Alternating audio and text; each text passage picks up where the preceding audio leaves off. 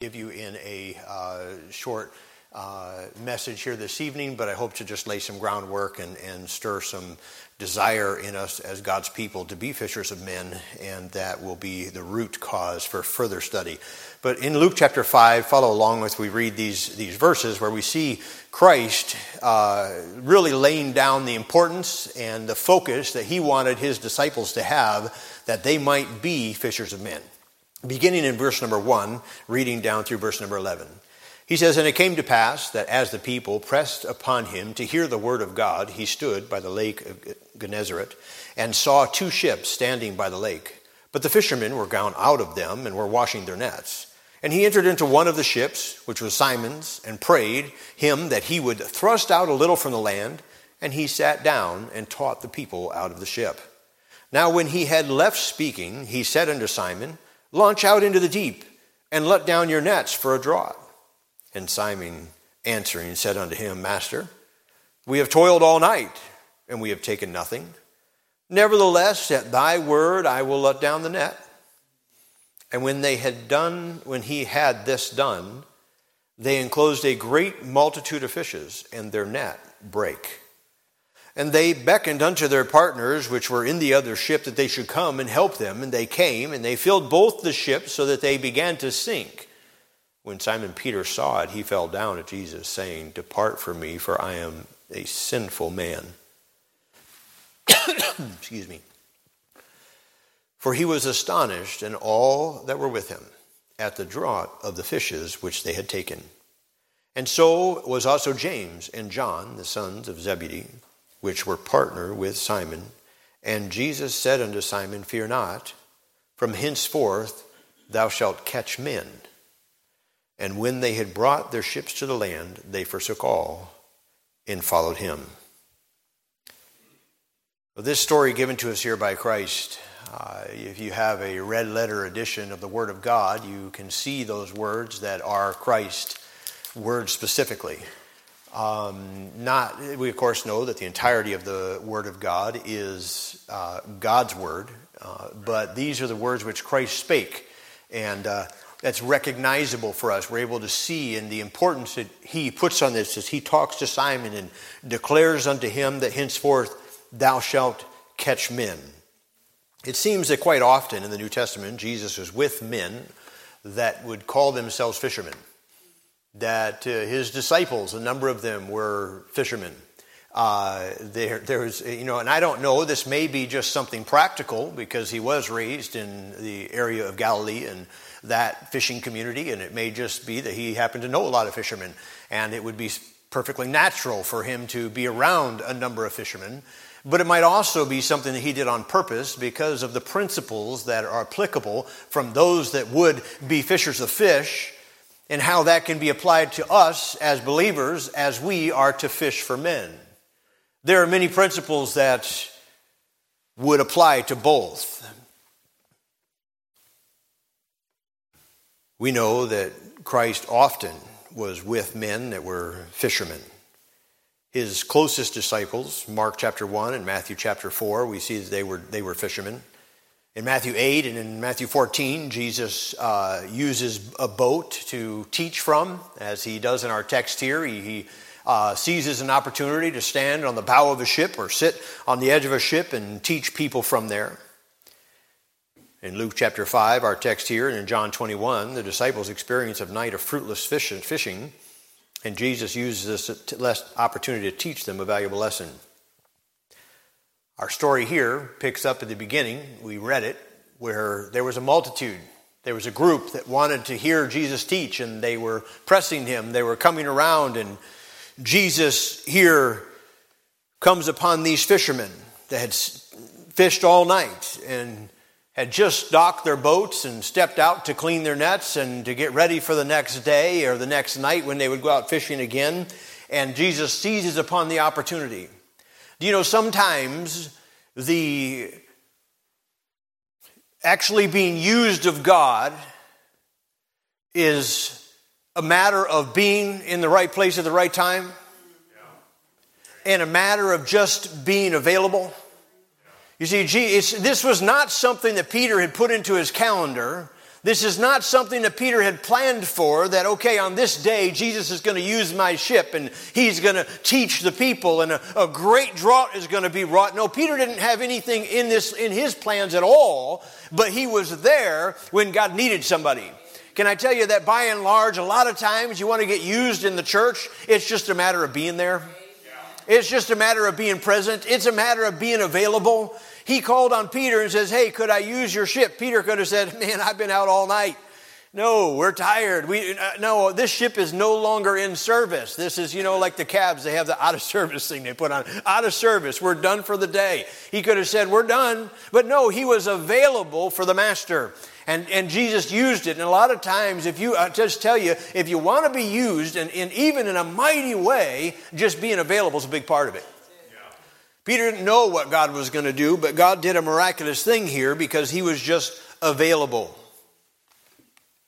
He gets into the boat and they cast off a little way from the shore, and Christ teaches the multitude. He shares with them the truths that he had, and the scripture says when he left off teaching that he tells Peter, he says, hey, I want you to go out into the deep.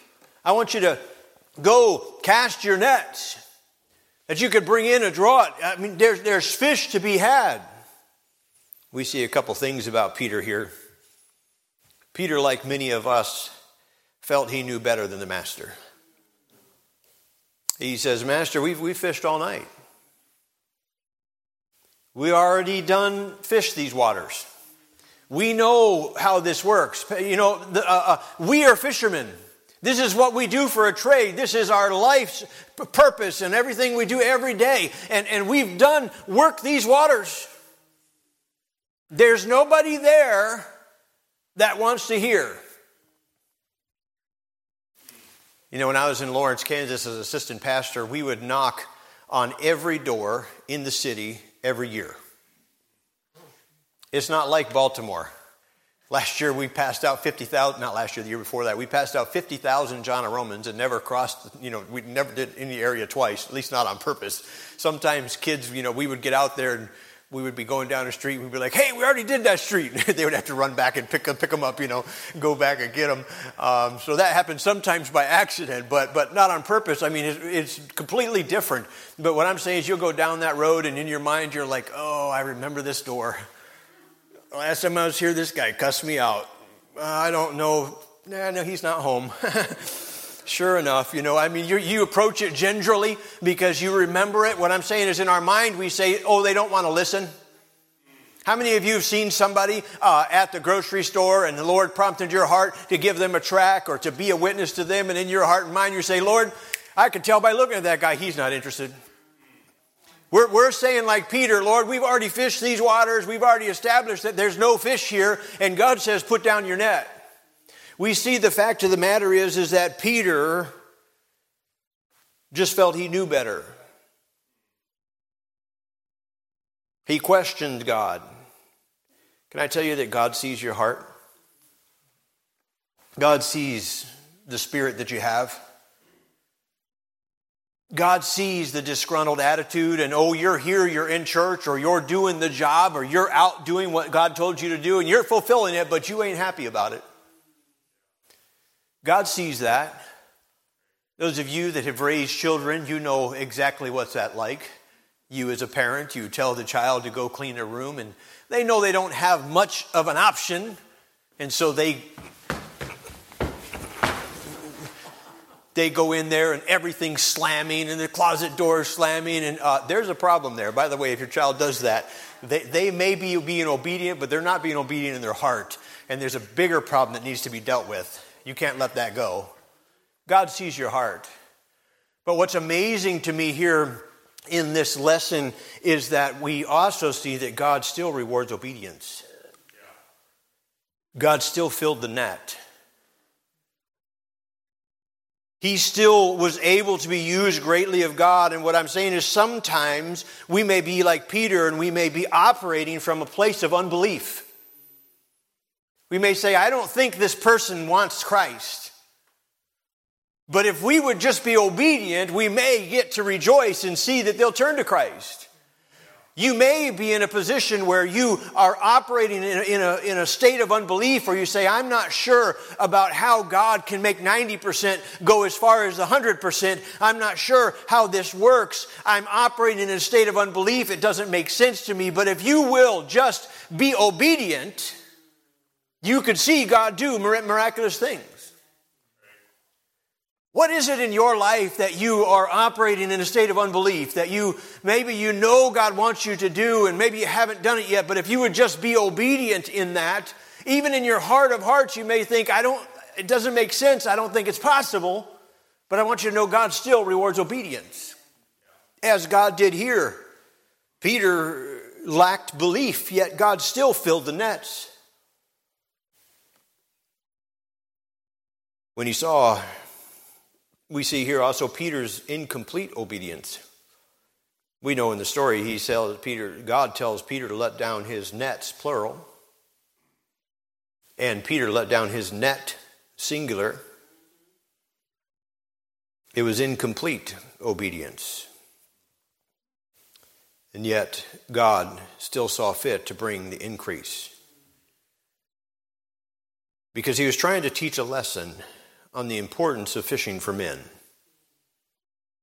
In the same way that Christ filled the nets, he can fill your and I nets as we fish for men in this world, because Jesus is concerned for the souls of men. So let me give you a couple of things here about how to fish for men. First of all, you must cast your net. You must cast your net. And when he had left speaking, he said unto Simon, launch out into the deep and let down your net for the draught. These men here, they were called fishermen. We recognize that. And the two ships standing at the lake, but the fishermen were gone out of them. They were recognized as fishermen because this is what they did. This was their calling in life. It was very understandable that they would say, oh, the fishermen have left the boat. You wouldn't expect Christ to say, oh, the bakers have left the boat. No, the bakers don't spend their time in boats. The bakers spend their time in the bakery. But the fishermen have left the boat. What I'm saying is that they were recognized as fishermen because this is what they did with their life. And in the same way, it should be just as common for the Christian to be recognized as a fisher of men. We should be so consistently casting our net, so consistently sharing the truth of the gospel that men would recognize you as a fisher of men. That's what should be the life of the Christian. There were two boys who went fishing. They told their mom, Mom, you don't need to cook anything for dinner this evening. We are bringing home the fish. They left in the morning with their fishing rods and their buckets and their worms and so excited about bringing home the fish. They got to the stream or the little river there where they were going to be fishing, and they saw a snake that poked its head up above the water. And they put down their bucket and their fishing rods and they began throwing rocks at the snake, and they started chasing this snake down the bank. The snake came up upon a turtle. And the snake and the turtle had a little interaction, but the snake got away. But that turtle looked pretty interesting. The boys played with that turtle for a good while. By then, the sun was high in the sky and it was pretty hot. And they thought, boy, we ought to go swimming and get cooled off a bit. They went swimming and they finished swimming and came up and they said, man, we sure are hungry. And they ate something and thought, boy, we sure are tired. And they laid down for a little nap. They finished their nap and they woke up from their nap. They saw that it was getting on to be dusk, and they thought, boy, it's getting a little bit late. I'm not sure we have much time to do anything else. I think Mom might start worrying. We better skedaddle on home. So they came on home, and when they reached the front door of the house, Mom was standing there with the pot and pan ready to go and says, where's them fish? They said, oh, we was too busy to do any fishing. They didn't get to do any fishing. That is the sad state of the church today. We're so busy that we've left off the fishing. We've become so busy, even with sacred things, that we don't have time to do the soul winning thing. The reaching the lost, the reason for which God has left us here. Somebody wrote, I guess you would call a parody of this. I don't know if that's a good description, but he wrote down this. He says, now it came to pass that there was a group existed that called themselves fishermen. And lo, there were many fish in the waters all around. In fact, the fish were very hungry.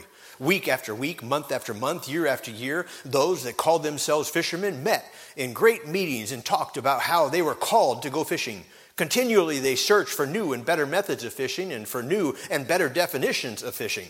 They sponsored costly nationwide and even worldwide congresses to discuss fishing and to promote fishing, to hear all about the different ways in one might go fishing, such as all the new fishing equipment available to them and fishing calls and fishing attractions and whether any new baits had been yet discovered. These fishermen built large and beautiful buildings and called them fishing seminaries, a place where them in strategic cities around the country and around the world. They, of course, supported them faithfully through their cooperation of the fishing programs. They sent in their finest young college graduates for 3 or 4 more years of specialized fishing training. Some even earned doctorates in fishing. The plea was that everyone should be a fisherman and every fisherman should fish. Only thing is, they didn't do it. They didn't fish. Those who had doctorates in fishology, of course, were only expected to teach on fishing, not to do it themselves.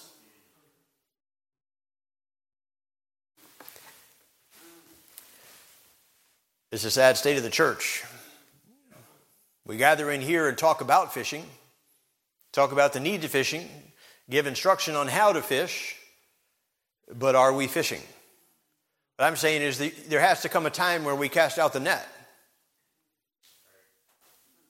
You're not going to catch any fish in the sanctuary.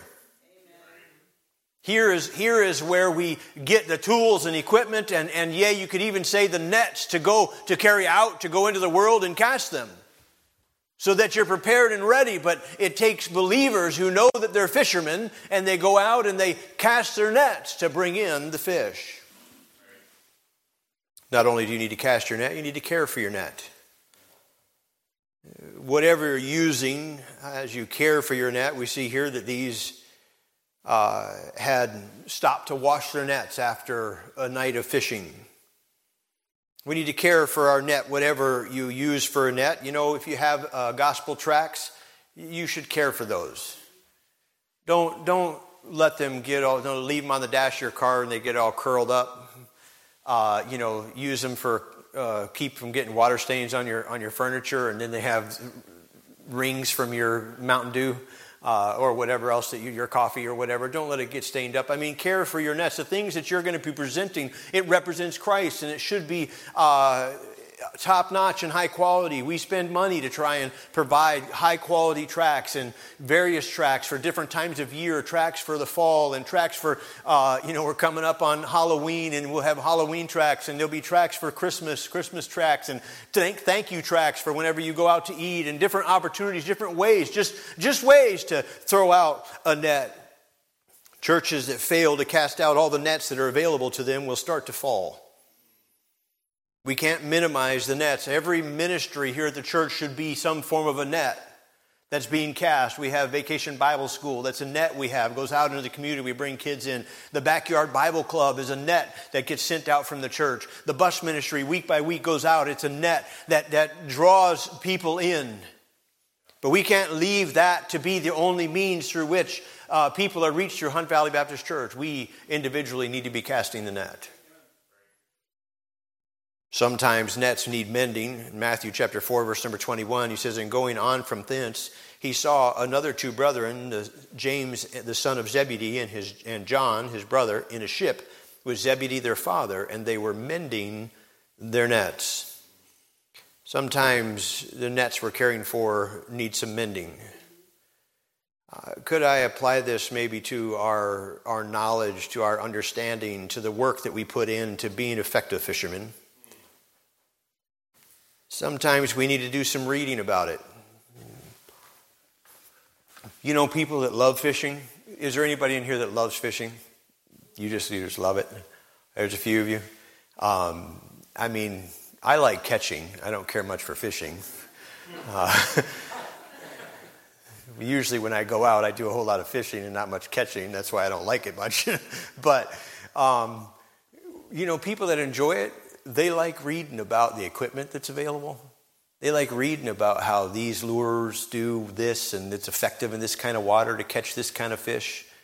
I mean, I don't know or understand any of that stuff. I remember years ago Chuck Coffey coming and preaching, and he was a Marine, and he was a man's man, and I mean, he's just fun to listen to, but he would talk about stuff like that, and it was so interesting because he knew every kind of lure and what kind of water it was supposed to be used in, and that caught this kind of fish if it's early in the morning, but you don't want to use that in the afternoon because it's not good. You need this kind in the afternoon because it's going to catch the rays of the sun, and it's going to attract the fish better, and I mean, knows all of that stuff. Why? Because he loved it. How much do we know about catching men?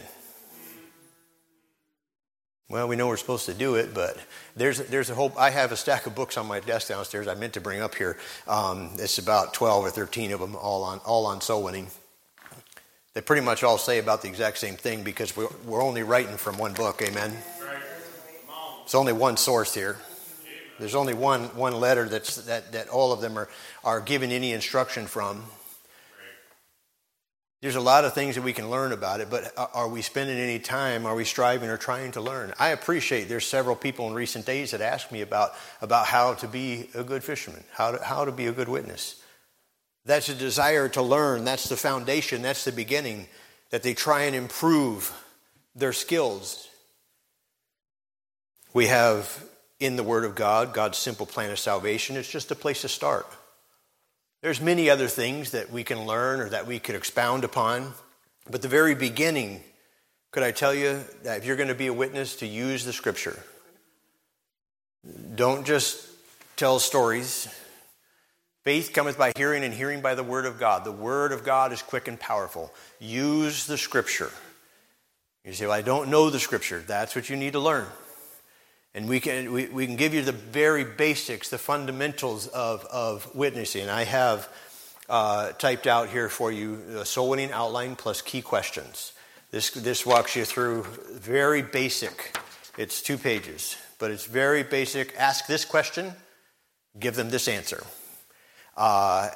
Say this, read this verse, define and explain this verse. It's very straightforward, very simple, but this is just the basics. There's 4 simple things that people must know in order to be saved. Each person must acknowledge he's a sinner. We know that. He must acknowledge he's a sinner. Then Romans 3:10, read the Scripture. Explain and illustrate. You need to try and explain things. People in the world don't know Bible terms and definitions and words. You know, people talk about how the Scripture is so hard to understand because of the these and the thous and words that are less common today. Some things very simple, but if you just take a second and explain it, it makes sense to them, and it can be very powerful. Asking them, do they agree with that? There's none righteous, no, not one. What does that mean? There's nobody that's perfect. Nobody has their own righteousness. It's not, we can do some good things, but there's none righteous. The Bible goes a step further than that, and it says, for all have sinned and come short of the glory of God. So not only am I not righteous, but I'm a sinner. Would you agree with the Bible that we've all sinned? We've all done things that are wrong? So you talk about that, you explain it, you illustrate it. Since everyone has sinned, since they've come short of the glory of God, what is God's glory? God's glory is His perfection. That's where He's at, perfect. God can't allow sin into heaven. We're not perfect. Are you perfect? You might be a really good guy. And I'll usually give an illustration of working together we might either, you could say bowling or playing darts or playing basketball or whatever, golf or whatever you want, but some type of illustration that shows how one person can come short by a tiny, tiny little bit and another person can come short by 4 miles, but they both came short. I mean, I might hit the rim and the ball bounce 5 times and then fall off. And the other guy didn't even hit the backboard, but we both missed. We both missed the mark, and the mark is perfection. Jesus Christ is perfection. So you explain that. Those are just some simple illustrations that you could use. And secondly, he must acknowledge that there's a penalty for sin.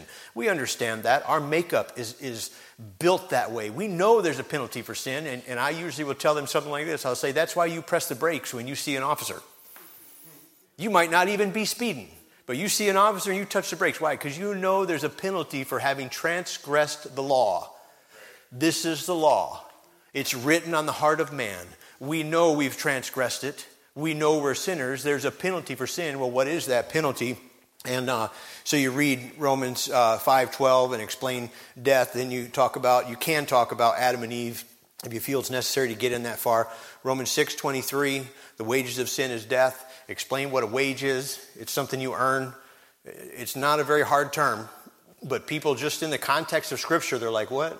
The wage is, it's what you earn. Just like you earn your wage at work. You earn a wage. It's what we've earned. Is death. What is death? Death and hell were cast into the lake of fire. This is the second death. Explain what death is, that we're eternally separated from God forever and ever, and then apply that to them. That's the penalty because I'm a sinner. That's not very good news. I thought you had good news for me. I do. The good news is that Jesus paid the penalty for you. So that you know, and I always repeat. Repetition is the key to learning. So we know we're sinners. We know there's a penalty for sin, but thirdly, we know that Jesus paid the penalty for us. He must believe that Jesus paid the penalty for him. Romans 6:23b, for the wages of sin is death, but the gift of God is eternal life through Jesus Christ our Lord. I talk about a gift. What is a gift? It's something that's free. You can't earn it. You can't work for it. Baptism won't give it to you. Going to church doesn't give it to you. It's a gift. The minute you begin to work for it, it ceases to be a gift. So you could try and earn your way to heaven if that's how you want to get there, and you're going to fall short. Or you can accept the free gift of Jesus Christ, and that is salvation through his Son. Explain that it's a gift. It's not something that they could earn. But then you explain that but the gift of God is eternal life through Jesus Christ our Lord. I always talk about it's through Jesus. I want them to know it's not through Hunt Valley Baptist Church. It's not through Pastor Caleb Bottrell. I can't do anything for them. Our church can't do anything for them, but Jesus Christ can. He's the one that died for them, and it's through Jesus. So we explain that. So Jesus paid the penalty for us. And all we have to do is accept his payment. And I get to this point and I say the reason so many people are still on their way to hell is because they know about God, but they've never accepted his payment for their sin. I'll reference to them. I'll put them in those shoes and say, I know you've heard these things. I know you probably could quote for me, for God so loved the world that he gave his only begotten Son. And they could still start quoting it with you if they know it already. You see, you know about God. You know the things that I told you. You know we're all sinners. You know there's a penalty for sin. And you heard about Jesus, how he came and died on a cross. You've heard that before. Yeah. Well, how do you accept payment? And I have other illustrations I'm not going to take time to go into tonight, but there's a place and a time. There needs to be a day, there needs to be an hour where you take the payment that Christ made and apply it to your account. And the Bible says, for whosoever shall call upon the name of the Lord shall be saved. Would you be willing to call upon the name of the Lord today? All of that is spelled out in this piece of paper in very detailed question and answers and all that. It's on the Welcome Center out there. I made a few copies, but just getting your net in good shape so it's ready to go. So if God brought somebody to you and said, what must I do to be saved? You may not have it all memorized. You may have to have this folded in your Bible and say, okay, well, first of all, you need to know that there's a penalty, that we're all sinners. Look at what it says right here in the Word of God. That's okay. At least you've got something and you're ready to go. Have it. That's where you can start. Underline the verses in your Bible. Highlight them. Mark down on the bottom of your page what the next verse is you need to go to. Right. So you're looking at it and you say, oh, we're here in Romans 3:23. What do I go to next? Mark it down. And you can walk through it like that. Have it all spelled out. For years, I was an assistant pastor and I carried a New Testament that had it all marked out in there. There's no shame in that. You guys know what my memory's like. It's horrendous. And I'll be doing good to be sure I had my New Testament with me, let alone knowing where I got to go in the thing. So get it marked down. Then lastly, I want to give you tonight, you must continue in the night. In verse number 5, he says, and Simon answering, he said unto him, Master, we have toiled all night. He said, Lord, we've done this. We've gone. We've put forth effort and we've not seen any fruit. Sometimes it gets hard. I've been so winning many, many times that I saw no fruit. But you see, God does not hold you responsible for their response. He holds you responsible for your obedience. To go.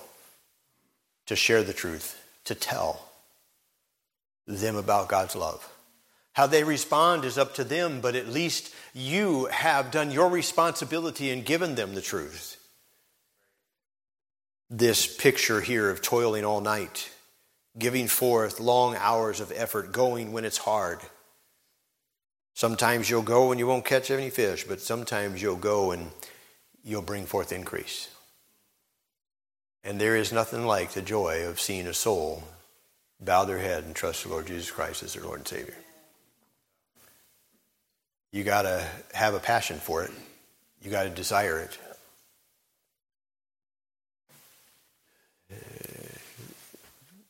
I'm really ashamed that I have to give you an illustration from so many years ago. This is more of a detriment to me than it is a praise, because this is an illustration from many years ago. I don't have one that I can give you from last year, but I should. But some years ago I was asking God to allow me to see one soul saved every month. One soul saved every month. And it was a pursuit of prayer that I had every day, asking God to allow me to see a soul saved. And sometimes, some months we would get down towards the end of the month, and I went soul winning every week. But sometimes we've only got a few days left, and there's no more soul winning days left. So what are you going to do? Oh, well, I didn't get one this month. No, I would go out on the street, try and find somebody to talk to. One time, I took a group of men to Colorado to go skiing. And while we were there, the month turned over. So I knew I hadn't with anybody the Lord yet that month, and we're going on this ski trip with a bunch of men to Colorado. So in every gas station on the way down there, I was looking for somebody to lead to the Lord. I'm like, Lord, show me somebody that needs you. And I'm trying to give out tracts at the gas stations. I'm trying to be a witness to somebody. And here, the next day, the next day is the end of the month. We're in Colorado. We're skiing up on Keystone Mountain. And the next day is the last day of the month. And I couldn't go to sleep. I'm like, Lord, you've given me a soul every month. This is the last day. I can't imagine you would not. I left the hotel and I'm walking the streets trying to find somebody to witness to in the middle of the night. I couldn't find anybody. I thought, well, you know what? In the morning, there's going to be a bunch of people downstairs at breakfast. I'm going to find one of them early birds, them guys that just get out of bed at the middle of the crazy hours, I'm going to go find one of them, and surely one of them is going to look at me and say, what must I do to be saved? I went down there, and that whole place was full of early birds. I was expecting to find like one guy, by himself, and we would sit down and have a nice conversation. Well, that didn't work too good. I tried to be a witness there. Nothing happened. We went up, and we got on the slopes and started skiing, and we skied all day. We skied into the night, and we were night skiing. And we're skiing, and I get on this lift with this couple of young guys, college guys. There was 4 of them. And the Lord says to me, witness to that guy right there. And we're in a gondola with like 15 people. And I chickened out. I said, I can't do it. And we got to the top of the mountain, and the Lord just beat me up and says, you've been praying, and you've been asking, and you've been working, and I brought him right to you. And I said, we're on Keystone. I don't know if you've ever been, this is a massive mountain. And I told the Lord, I said, if I get to the bottom of that hill and he's there, I'll witness to him. I got to the bottom of the hill, I stepped in the gondola, and guess who stepped in behind me? So it's about a 15-minute ride to the top of the mountain in the gondola that goes from the bottom to the very top, and I witnessed to him all the way up. We stepped out of the gondola right there. It's lit. It's like this, where you're getting out, even though it's nighttime. And we got out of the gondola. We stepped out of the main flow of traffic. And I had witnessed to him all the way up. And I said, would you like to bow your head and trust Jesus Christ? And he said, I would. Amen. And one of his friends said, I would. The other 2 didn't. But 2 of them on the top of that mountain, about 9 o'clock at night, trusted Jesus Christ as their Lord and Savior. Why? Because I was burdened about it. Because I said, I want to see somebody saved. There is somebody that needs the gospel, and God's given me the command to go, and I need to do it. Are you going? A real fisherman is not ashamed of who he is. You just talk to somebody about loves fishing. They're glad to talk about fishing. You know Brother Valier? Oh, he loves to show you them pictures of them big old fish he's caught in Alaska. Them halibut, 6 foot long halibut he's pulled in. I mean, he loves talking about that. Too many times we're ashamed of who we are and who we serve. Governor Mike Huckabee, who's from Hope, Arkansas. My dad pastored in Pine Bluff for a number of years, but there's a story that Mike Huckabee tells about one time that he got on a plane and he sat down next to somebody and they didn't recognize who he was. And they began talking, and the guy found out he was from Arkansas. And he says, "Oh, I've got a joke about a politician from Hope, Arkansas." And Mike Huckabee says, "Wait a minute, before you go too far, let me tell you, I'm a politician, and I'm from Hope, Arkansas." The guy paused for a minute, and he says, "That's okay, I'll tell it real slow."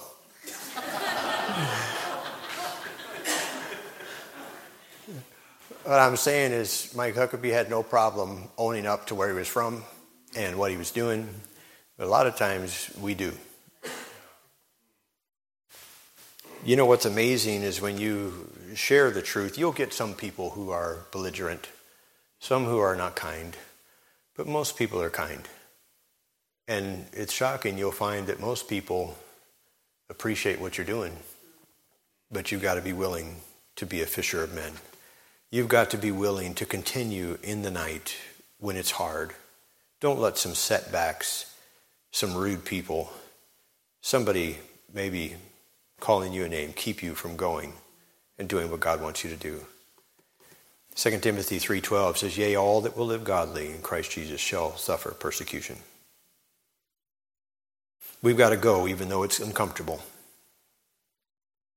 We've got to go into the highways and hedges and compel them to come in. As I bring this to a close, let me say this. It is not a personality thing. I know we like to use that excuse.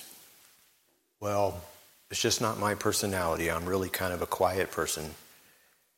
Do you know what? When you go fishing, the fish don't come and poke their head out of the water and say, "Oh, nah, we're not going to bite his lure. He doesn't have a very good personality."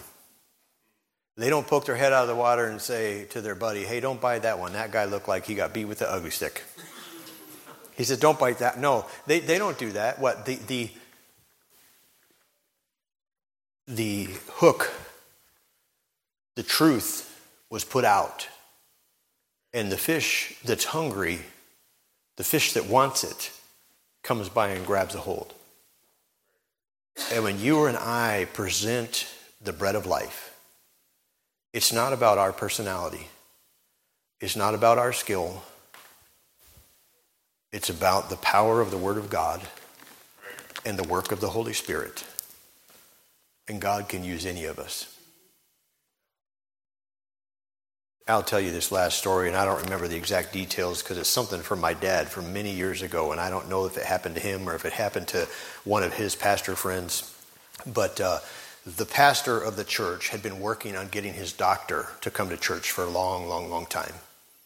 And finally, after years of working to get his doctor to come to church, the doctor came in and sat up about here where John's sitting. And he preached a great message on salvation, presented the truth. And they had one guy in the church that was kind of slow, but he loved souls. He was a little bit, like he didn't talk real clear. He had a little bit of mental, limitations. But he loved souls, and he would always greet the visitors eagerly, and he would always try and be a witness. And during the invitation, the pastor saw that guy get out of his pew and come towards the doctor. He thought, oh no, he's going to ruin it. And this guy that couldn't hardly communicate very well at all, he scoots in next to the doctor and he says, "Hey, do you know that you're going to heaven?" And the doctor says, "No." And he says, "Well, do you want to go to heaven?" And the doctor said, "No." And this guy who didn't know any better or whatever, he says, "Well, go to hell then." And he turned and walked away. Now, the pastor later that day was so mad when he found out what was said. He thought, oh my goodness, what in all this work I put in, all of this effort. But what he didn't know is those words, "Go to hell then," was ringing in that man's ears. And that doctor called the pastor at about midnight that night and said, "I cannot go to sleep. I'm afraid I'm going to go to hell." What I'm saying is it's not about your personality. It's about us being obedient. And sometimes we open our mouths and we stick our foot in because we're human. And we walk away saying, man, I shouldn't have said that, or I said that wrong, or I could have done that better. Well, learn from those experiences and do it better next time. But I want you to know God can still use his word, and God can still use the work in the lives of the people that we as a church witness to. We've got to cast the nets. We've got to care for the nets, make sure they're effective. And we got to continue through the night, because sometimes it gets hard. But we got to keep on going.